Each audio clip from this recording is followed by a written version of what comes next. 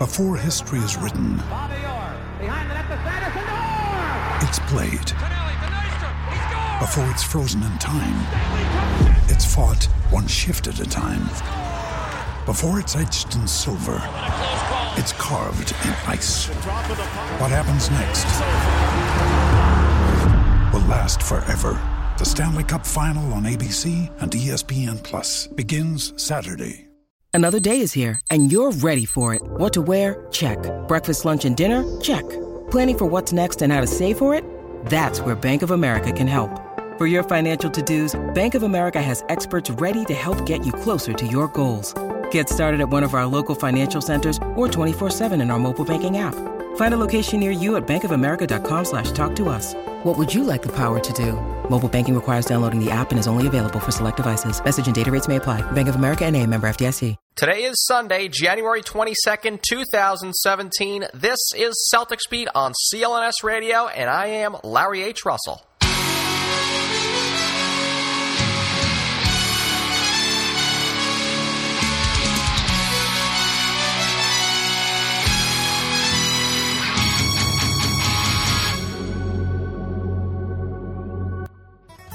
Episode number 193 of Celtics Beat this week being brought to you by Blue Apron and ZipRecruiter. We have just passed the halfway threshold of the season. Game number 43 last night or evening, a very rare Saturday evening. Sean, can you help me out here? Saturday Celtics games are at the Garden. They're rare enough. There's generally ice on the floor that night, but a Saturday 5 p.m. Has there been one of those? Not at 5 p.m. We've talked a lot about it over the last month or two leading up to it because I'm kind of into this sort of thing. I was trying to, when were there Martin Luther King Day home games? The back-to-back home game thing from last month, that was from earlier in January. That was a big deal. That took a lot of work to sort of trace back, and you find it interesting stuff when you do it because that was the beginning of the 78 season. All the records are messed up because of the Hartford games, which there were a lot of Boston-Hartford back-to-backs, which weren't really back-to-back home games. The final 4 games of 78, I found, were all played at home on 4 consecutive days, and then I realized, that had to be because of the blizzard.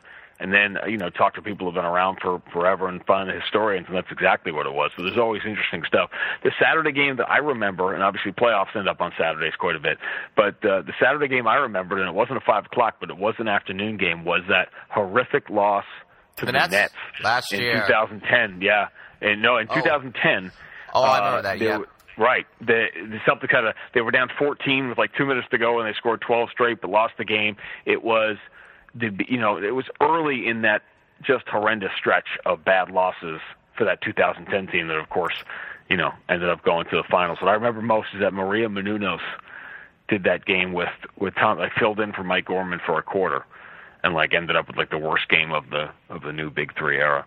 Yeah, I remember a playoff game in a different lifetime for many. I was in kindergarten. The Celtics had a playoff game against the Pistons on the Thursday afternoon. It was 12:30-1. I mean, yes, a Thursday afternoon playoff game because the Bruins, who own the building, had a playoff game of their own later that night. And I just cried and screamed my way out of Walnut Park, Montessori to ensure I'd be home to watch that game. That was the game where the Pigeon got on the court with Larry Bird, and he hit a couple shots. But obviously, we all have our memories. Mine in New York is the famous Game 6 of the NLCS. I was in junior high or high school, I don't remember. But I remember starting in class, there was one person with a radio as that game started. And the Mets went down 3-0 in the first inning. It was the famous game they came back to win. And I'm sitting next to the person, and she's writing down, hit, run, and this can't be right. And I remember running out of that last class, running out of the last class of the day to race home to watch it. Anyways, wow, that took about not even 7 seconds to drift off course here. So, this is Sean Grandy, Celtics radio play-by-play voice on the flagship home of the team, 98.5 FM, the Sports Hub. Sean, welcome back to Celtics Beat. Thank you very much. Hey, thanks for having me. And for those of you who read the description, yes, our midterm individual report cards now Game 41, which was way back yonder on Monday against Charlotte. I have timestamps for each player in the show description. For those of you who are, say, driving, and I strongly suggest you continue to focus on driving while listening and not reading the show description, and looking at the timestamps, we'll work our way up the roster based on minutes per game for each individual player. And lastly, one more note. No, there's not some precise algorithm or science on each player grade, just as there really is no precise math to your grades back in high school or college, no matter what that syllabus said. These will all generally be based off the general expectation, even their salaries, coupled with the overall production level of the team. So, Professor Grandy, let's first exclude a few young lads from the class. Tyler Zeller, James Young, and the main Red Claws team of Jackson and Mickey, I don't really have anything to say about them. Do you? No, I think that's all incomplete. And I think the big thing when you do this is, what are you judging them against? What you thought they would do, or against, if LeBron and Harden and Westbrook are A pluses or whatever, are you doing it backwards from there? So I think every player, are they doing what they have been asked to do? Yeah, either Fs or incompletes. We could hand out some Fs, but we won't. We will move along to discuss more important matters. Let's start with the bottom of the pecking order on the minutes per game list, and it's actually Gerald Green. I'll let you take the floor on Gerald, Sean. I thought the most impressive thing about Gerald Green to me was that when he was called upon, and obviously Terry Rozier took that spot, and Gerald, where are we now? We're getting into late January, so it was about a month ago when, Terry Rozier had a couple of bad games in a row, and Gerald Green jumped in that spot and tried to play defense. It started to hit big shots, and I think what impressed me the most about him was how ready he was to play, because that's the hardest thing for a veteran to do, is to sit, and even harder is when a veteran has to sit behind a young player, taking his spot. Obviously, Gerald Green didn't come here to be the 11th or 12th guy and not play, and yet what he said to me, which was really interesting, was how it was really Brad Stevens that he's so, Brad Stevens is such a positive guy. He loves playing for him so much that he sort of keeps you ready. And, Brad Stevens said all these guys are going to be called on at some point, and when Gerald was, he was ready. I think he was set. The injury in the preseason really hurt him because it hurt, not as a veteran, but in the system, in that he did not really get to practice and play preseason games in this system, and that really put him way behind. Harken back to 2010 with Doc Rivers telling Nate Robinson all the time, "You're going to win us a game," and it ended up being pretty much the most important game of the season. Was Gerald's first real game of where he was getting minutes after he started out in the rotation? I think his first game getting minutes was against New York on Christmas Day. Yeah, he played very well in the second quarter. That was really the stretch that pretty much won them that game when they went up big. And then I would say he helped them win. I'd say he was probably the most valuable, or not. No, he definitely wasn't the most valuable player. He was was it against right before the New Year? What was it? Miami? When he had 20-something off the bench. So that was really underlying. That was the game. Isaiah. Yeah, nobody remembers who had 20 that night. Yeah, we forget about that. I just threw him down for a C+. So you guess I'll just say, hey, he won them a couple games, and if he doesn't do anything the rest of the season, you can point back to a few games in which he contributed in. But, the obligatory C+. And not to spend too much time on Gerald Green because we have many more players on the roster. Moving along to Jaylen Brown. I'll start off with Jaylen. I threw down a C. I know he's, quote-unquote, shown flashes, for as any rookie seems to do at the top of the food chain, but I had low expectations for him, and I was not happy with the selection. His floor is now a lot higher than I originally anticipated, but I talked how Gerald Green has, quote-unquote, won a game or two for the Celtics. Jaylen has, shown flashes, had moments, but he's never really put his stamp on a game yet thus far this year. No, he really hasn't. And I think if that's, I wouldn't really disagree. Yeah, I wouldn't disagree with the grade. I've been surprised. I was a little surprised at how quickly he won a rotation spot. And the minute number is really interesting. It's a lot higher than I would have thought it would be at this point because, number 3 pick in a draft is usually coming in to a bottom 3 team in the NBA, not a top 7 team in the NBA or higher, or whatever the Celtics end up being this year. So it's been interesting. I think he's looked he hasn't been unfairly judged. He's judged differently. I get, Twitter pushback all the time on Jaylen Brown. And what about, I wanted to take Chris Dunn and I wanted this guy. I'm like, have you watched those guys play? No, you haven't, because they're playing on bad teams on League Pass somewhere, in the middle of the night. And nobody's seeing their mistakes. These guys are not – it's been a terrible year for rookies. Embiid is going to run away with Rookie of the Year because none of the guys from this past draft class have gotten off to any kind of good start or had gotten any traction. So I think it's I'm not really sure what the expectations are for a 20-year-old player having to play minutes on a significant team. But I think that's I think that grade's more than fair. Jonas Jerebko, I threw down B-. He got off to that absurd hot streak. He went the final 2 weeks of November, not even missing a three-pointer in the second half. He was also really kind of a part of that hashtag winning plays theme that Stevens love. I mean, in fact, I know Stevens has talking about Jerebko, he turned to that lineup at the end of games at times, and that's sort of an underlying storyline that I'd love to touch upon with you, is how Brad doesn't really have a lineup that's set that he plays at the end of games. But he's used Jonas Jerebko when he's got the starters out there with Amir swapped out and Jonas at the form. That's performed well. One of their few good defensive lineups, and usually when he's out there with that group, he emphasizes his focus on the defensive glass and guarding some of those stretch fours himself. It's odd because his rebounding stats don't jump out at you. I believe he's like 6th in the team in defensive rebounding rate on one of the worst rebounding teams in the league. But a lot of the times when he's at the 4, he's given them rebounding, some active defense. They've got some good defensive lineups with him out there. He's really a lot less versatile than perceived. He just can't play small forward at all. So, I don't know, B- inflated with classroom participation and effort, but he's a B- tweener guy, small ball 4, so I just slapped a little B- on him. I think he's a perfect example of someone who has, if you put him down for his role, has he succeeded in his role? And if it's, if the answer is yes or no, then it's absolutely yes. He stretched the floor. He did get that credit. That hot streak really didn't make a lot of sense. When you think back to Celtics hitting threes, you just close your eyes, not if you're driving.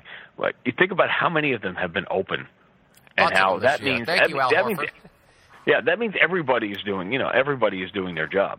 But I think Jonas Jerebko is certainly a guy who has good things have generally happened to the Celtics when Jerebko has been on the floor, and on the nights that the bench has played well, it's usually Jerebko in the middle of it. I think the underlying theme as we move along here, Sean, is while a lot of these players have had their moments, there are so many guys, I think, kind of playing out of their roles and not being utilized to their strengths. Jerebko, I think, is one. He pretty much has to be a power forward. Amir Johnson is another. Of course, we're going to be talking about that. Al Horford, probably best suited to play center at this point of his career. But Jonas actually kind of jogged my memory there as his former team, the Detroit Pistons. They're in town not tomorrow, but the following Monday, the 30th. Win a pair of tickets to that game at the Garden by a click of a button. Rate this podcast on iTunes. Leave Celtics Beat a rating on iTunes. And boom, you are into the drawing. Winner announced on my Twitter account, @CLNS_LHR this week. Rate Celtics Beat on iTunes. Sean Grandy, this is probably going to be the first real low grade of the day. Rate Terry Rozier.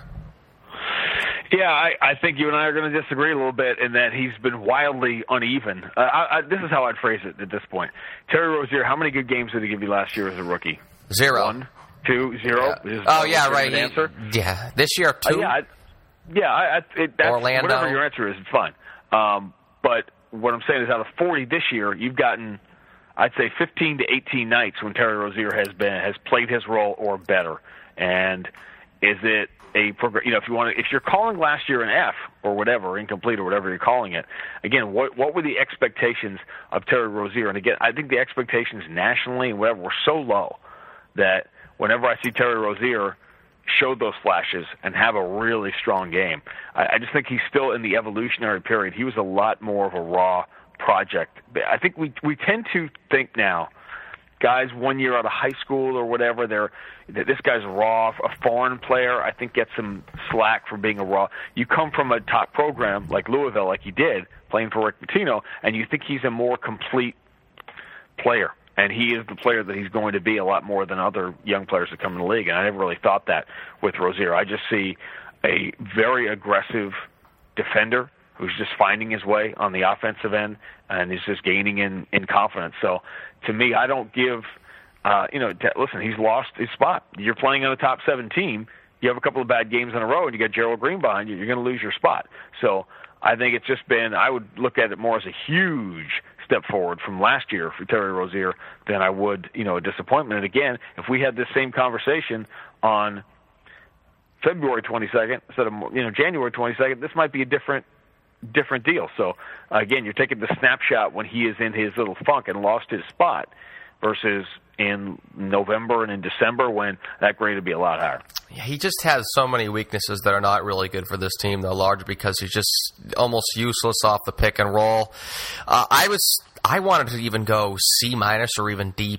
I'll just chalk it up to really those 2 games against Orlando when the team really needed it, when Isaiah was out, and that was his career game. He had another good win. I think it was against Indiana. But otherwise, I think a disappointment on his end, and I actually think he was the one who set those expectations that he had improved so much since Here we are, January 22nd, 2017. Let's go back to January 22nd, 2016. I don't know, was he in Maine? He was barely even on the team last year. But then he comes back end of the year. He's kind of finagling, I don't want to say his way into the rotation, but he was finding a way to get, a couple minutes here and there, played pretty well in the summer league, played pretty well in the preseason, and it just really hasn't translated over consistently into the regular season.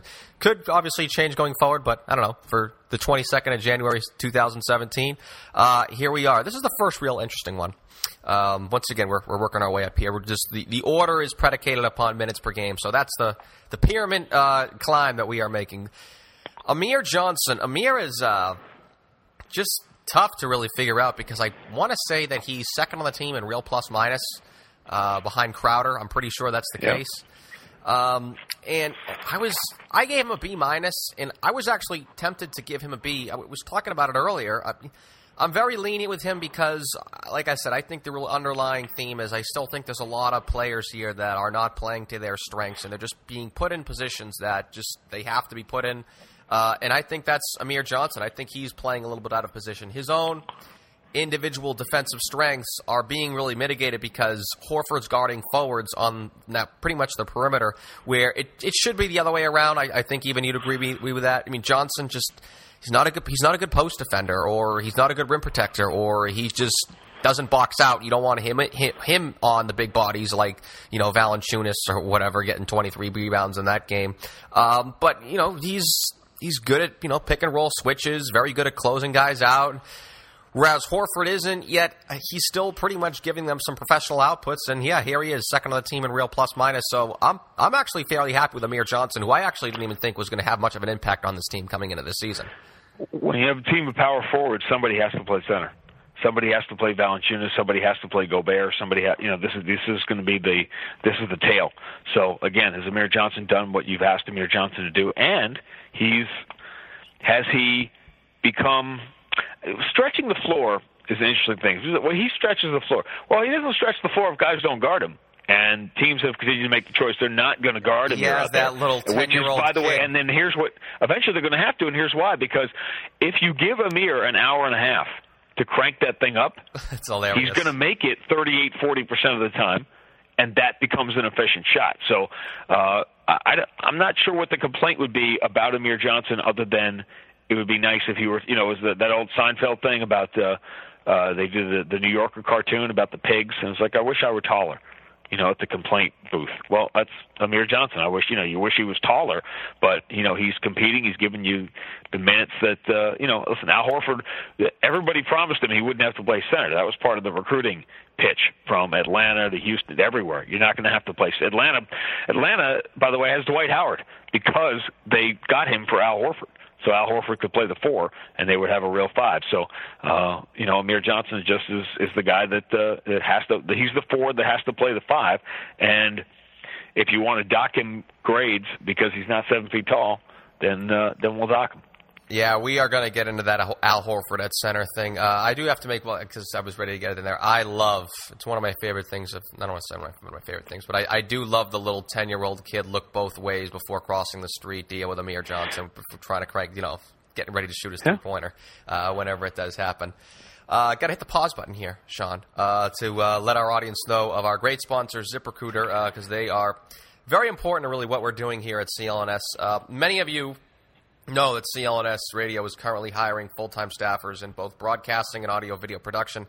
And we are doing so, as I said, using ZipRecruiter. The new year giving CLNS and all businesses a fresh start in 2017. Off to a great start for us by making great hires. Got some very new and valuable members of the team who are whizzes at producing podcasts like this, as well as an expertise with Final Cut Pro. But posting jobs in one place is not enough to find quality candidates. From our experience, we are making the perfect hire by posting our openings on all top job sites with ZipRecruiter. With ZipRecruiter, you can now post your job to 200-plus job sites, including social media networks like Facebook and Twitter, all with a single click. Find candidates in any city or industry nationwide. Just post once and watch your qualified candidates roll into ZipRecruiter's easy-to-use interface.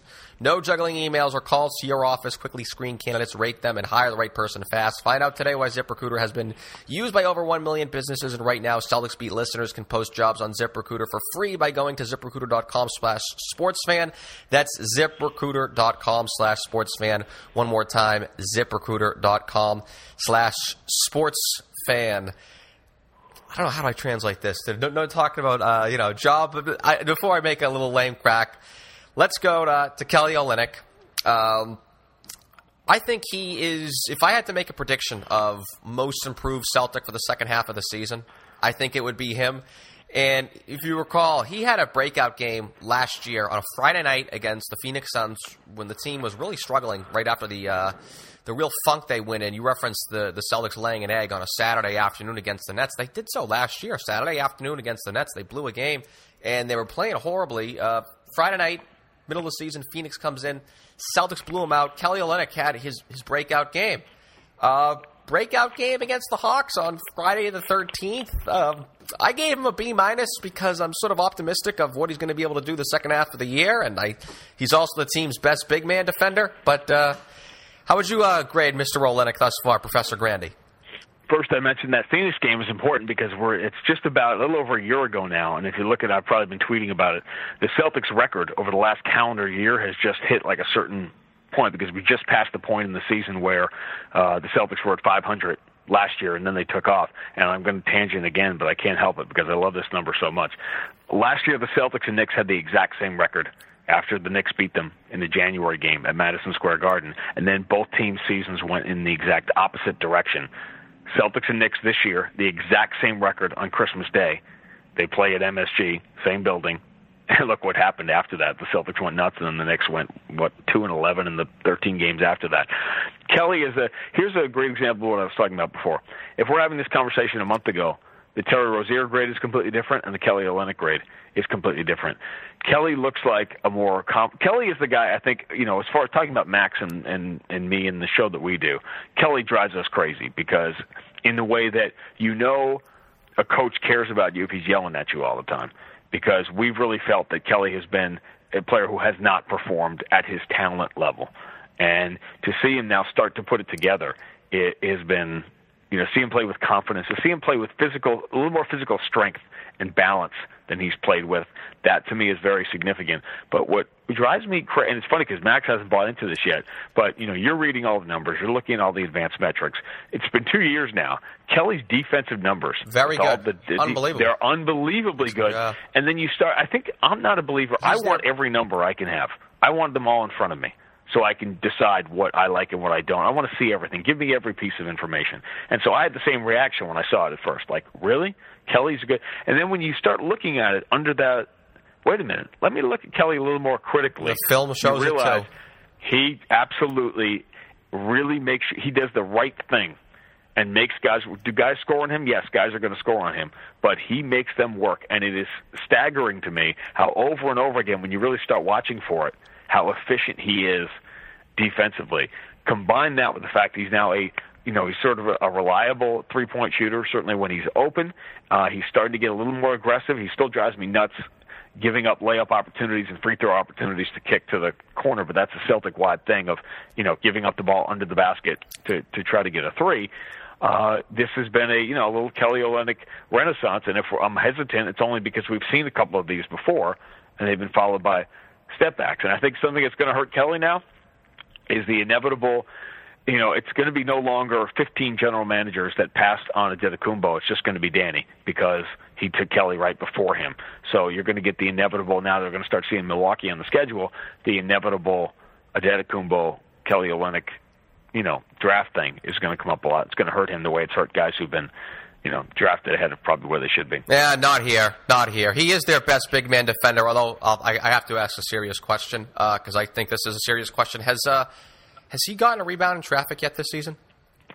Well, we can all hope for one. That's the thing. Isn't it going to be great when it happens? So, we all just kind of cross our fingers. And, that's the thing. He's just not – it's one thing to not be strong. You have to play strong. It's like you got to put two hands on the ball. You got to use your body. And we joke about it a lot. There's almost a Canadian element to him of politeness when it comes to rebounding and whatever. And you'd like to see him a little bit more. Yank Kevin Love's arm out of the socket, but he'll apologize right away. And you want to see a little more. If you could get a little more Marcus Smart and Kelly, maybe a little more Kelly and Marcus Smart, maybe you have that perfect combination. Thank you. You must have cheated. I saw that Smart's up next. But yes, Marcus Smart is up next. Sean, do know you asked for a water break halfway through, so we'll give you one We will take a brief break here, and we'll be right back here with you as we get into the meat of the order with Marcus Smart due up. This is Larry H. Russell alongside Sean Graney, and you're listening to Celtics Beat on CLNS Radio. Did you know that Blue Apron is the #1 fresh ingredient and recipe delivery service in the country? Blue Apron's mission is to make incredible home cooking accessible to everyone. Achieving this by supporting more sustainable food system and setting the highest standards for ingredients and building a community of home chefs. Home chefs means cooking together, which means greater family bonds. Personally, I look forward to Fridays when I get home after a long day of working and see a box of fresh ingredients sitting on my front porch, perfectly chilled, under the perfect temperature. Produce comes in impeccable, the proteins are delicious, and the recipes are fun. I'm so looking forward to January and February because I know I'm going to be getting spicy shrimp and Korean rice cakes with cabbage, pork chops and garlic piccata with scallions, rice, and spinach, mushroom and chipotle pepper enchiladas with lime and sour cream. How can you ask for more? You don't have to. Blue Apron is free to you. You'll get 3 free meals and free shipping. All you have to do is go to blueapron.com/CelticsBeat. That's blueapron.com/CelticsBeat. 3 free meals, free shipping, 0 risk, fresh ingredients, the perfect start to a brand new year. Episode number 193 of Celtics Beat with Sean Graney is brought to you by Movement Watches. MVMT Watches was founded on the belief that style should not break the bank. The watchmaker's goal is to change the way consumers think about fashion by offering high-quality, minimalist products at revolutionary prices.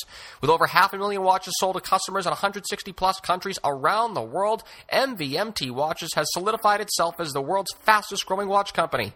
Classic design, quality, construction, and styled minimalism, Movement Watches start at just $95. At a department store, you're looking at $400 to $500. Movement figured out that by selling online, they were able to cut out the middleman and the retail markup, providing the best possible price. Get 15% off today with free shipping and free returns by going to mvmtwatches.com/CelticsBeat. This watch has a really clean design. I've been getting compliments left, right, and sideways ever since I put mine on, and now is the time to step up your watch game. Go to mvmtwatches.com/CelticsBeat. Join the movement.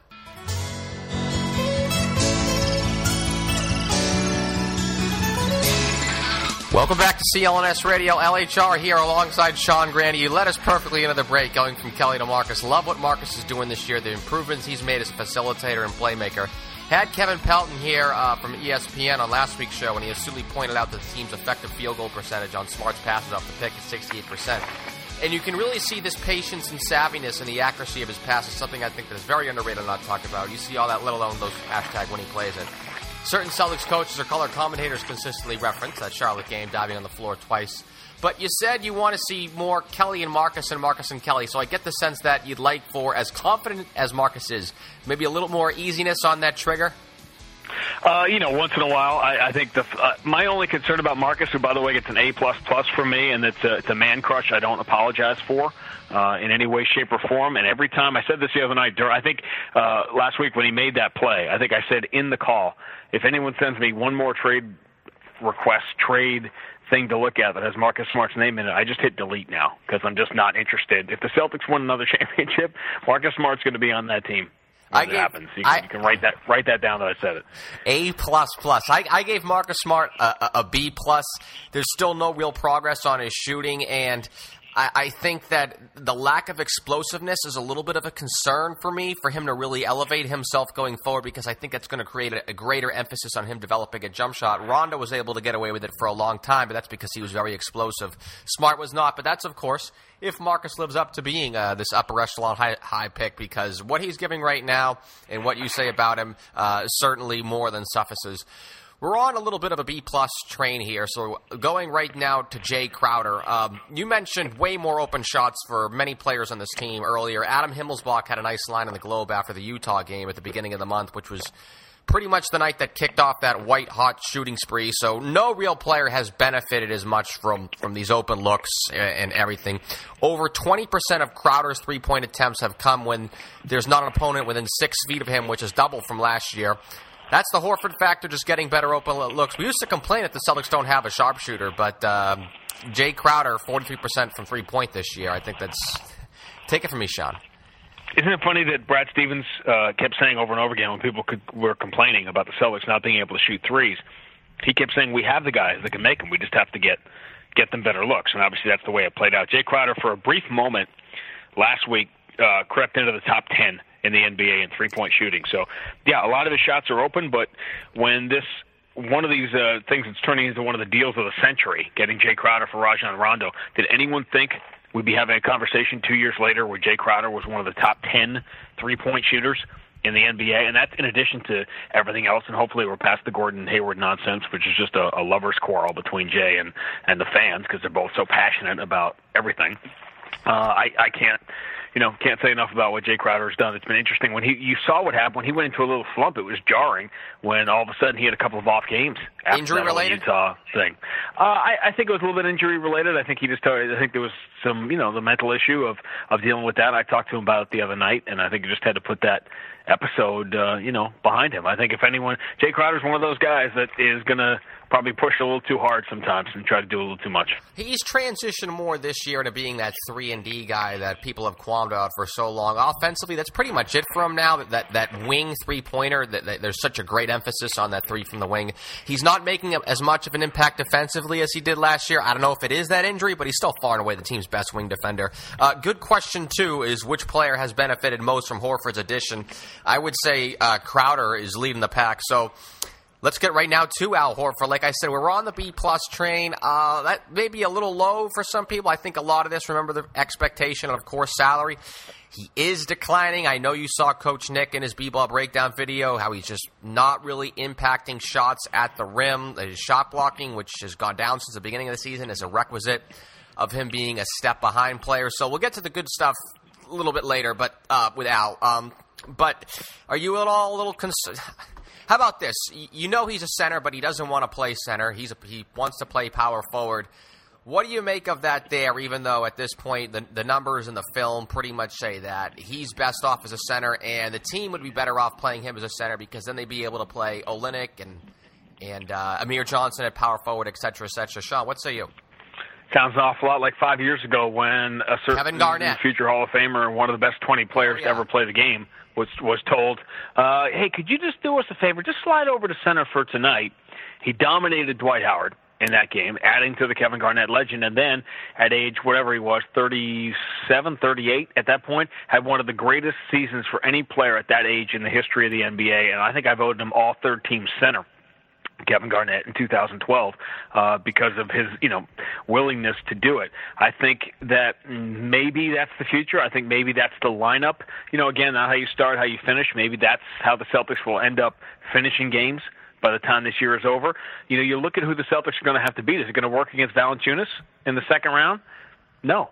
Is it going to work, against Cleveland in the possible conference final? Yeah. What's the first round matchup? We don't know. So I think everything is, a variable, and I think Al was kind of brought here on the pretense he wouldn't have to do it. I think he'll eventually realize what you're saying, that more minutes for him at center is a better thing for the team. I think it's going to take a year, though. I think you say possibly after this season, it's, hey, Al, you're 31. I don't think you can do it to him right after you tell him during that whole free agency recruiting pitch, which you've brought up.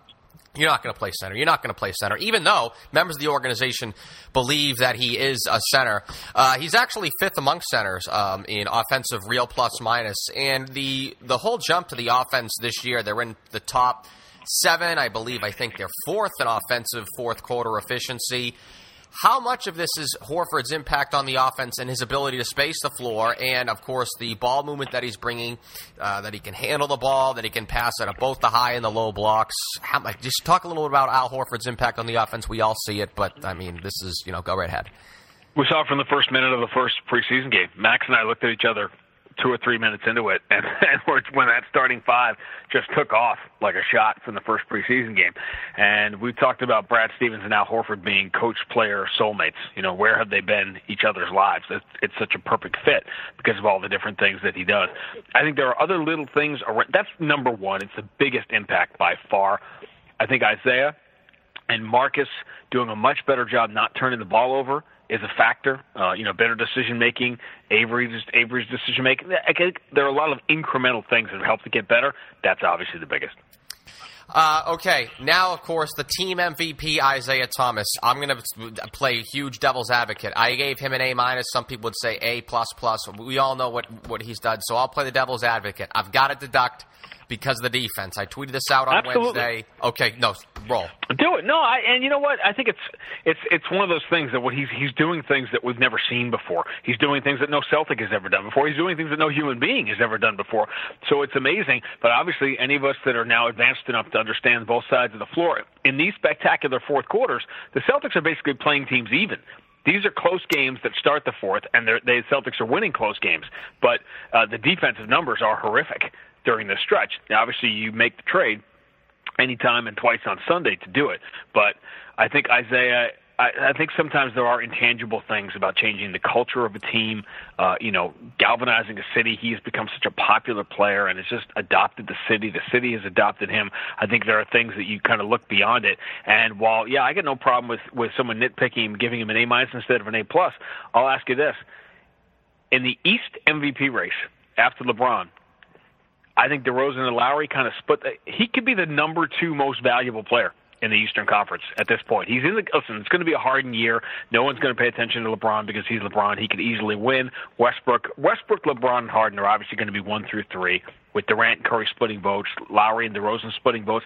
Isaiah is in this top 5 conversation, which is beyond remarkable when you consider where he has come from. I'll finish up my thoughts on Isaiah Thomas, but I know you got to go, Sean. We asked for 30. You gave us 40. I lied, but Sean Grandy, radio play-by-play voice for the Boston Celtics. Follow the man on Twitter at Sean Grandy PBP. Sean, you just got back from the fight out in Los Angeles, did the game yesterday against the Blazers, so please get some sleep, and I'll take care of this from here. I'll do my best.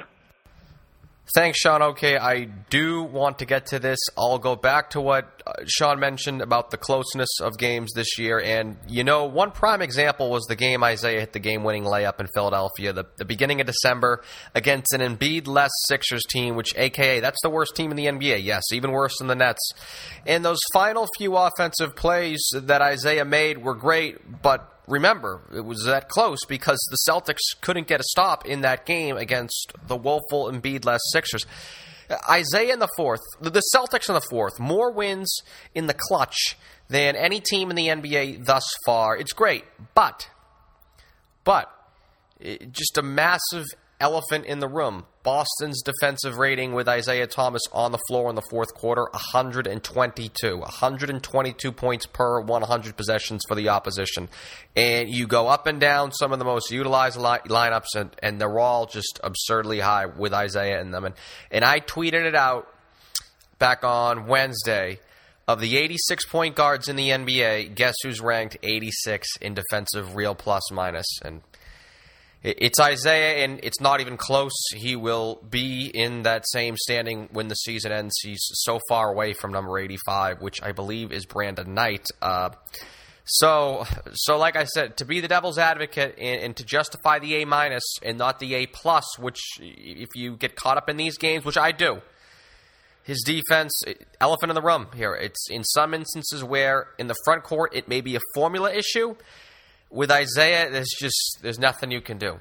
He's 5'9". He tries his damnedest at it, but you just can't hide him. And you saw a team like Toronto really exploit that, and other teams as well. Now, with that said, he is the team MVP. Offensively, I look at him as a very, very, like a very rich man's version of Nick Van Exel. Everything that Van Exel did, especially on those Lake Show teams, Isaiah does just much, much better.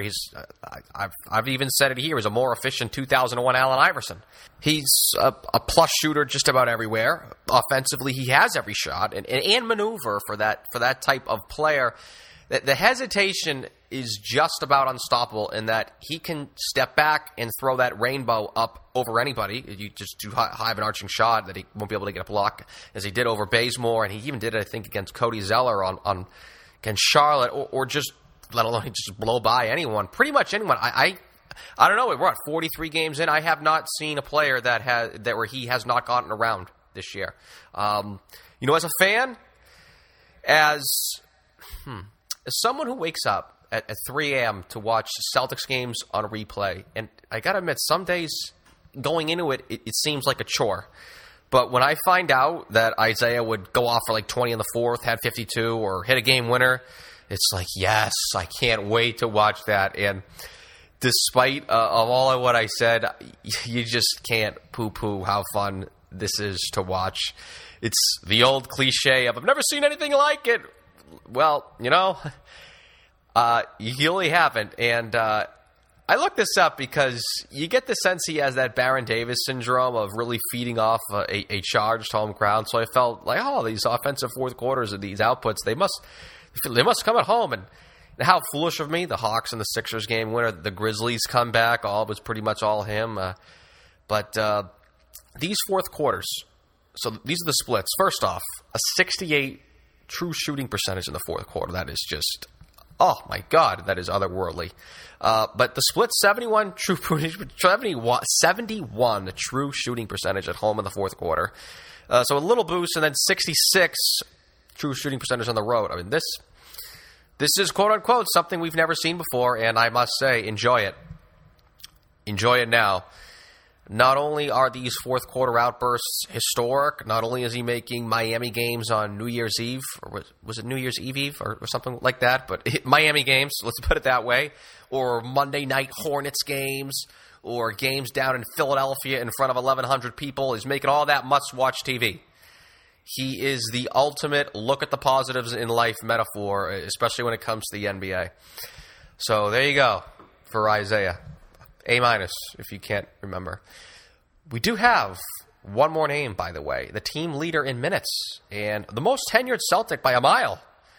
Avery Bradley, where once again the advanced analytics on face value, they don't show it. But me, A-, we're on an A- train. Well, not as much as the B+ train, but Avery A-. And not only does he cover the bases on so many facets, particularly in which the Celtics need, be it guarding the opposing team's best player and doing very well against that opposing team's best player, the rebounding, hitting shots in the spot up, creating his own. He's gone back to cutting really well as he did so here in 2012 when he was playing alongside Rondo and Garnett was passing really well. Now that Horford's here, Boston can initiate some offense out of the low block as he draws some double teams, and really everybody's cutting. Smart's really learned from that. That's something that Marcus, I didn't really give enough him credit for, but maybe I'm just so biased towards Avery because of the consistent year-to-year improvement that he's had. And I talked about that, of course, with Austin Ainge back on Christmas Day here, but we all know about the rebounding. He was once a putrid rebounder, even for a guard. And his rebounding rate this year is just about doubled, and I think doubled off his career year, which I think was 2 years ago. And he's no longer the Celtics' best rebounder. It's actually Kelly Olynyk in terms of rebounding rate, but hashtag winning plays. And also, as I noted with Sean, because while we don't have the stat on this, I can kind of say it's true. I don't think Kelly Olynyk has a rebound in traffic yet this year. Hashtag winning plays. Avery Bradley boxing out Embiid on the glass in that home game against Philly earlier in the month. That was arguably the play of the game outside of Horford's game-winning shot.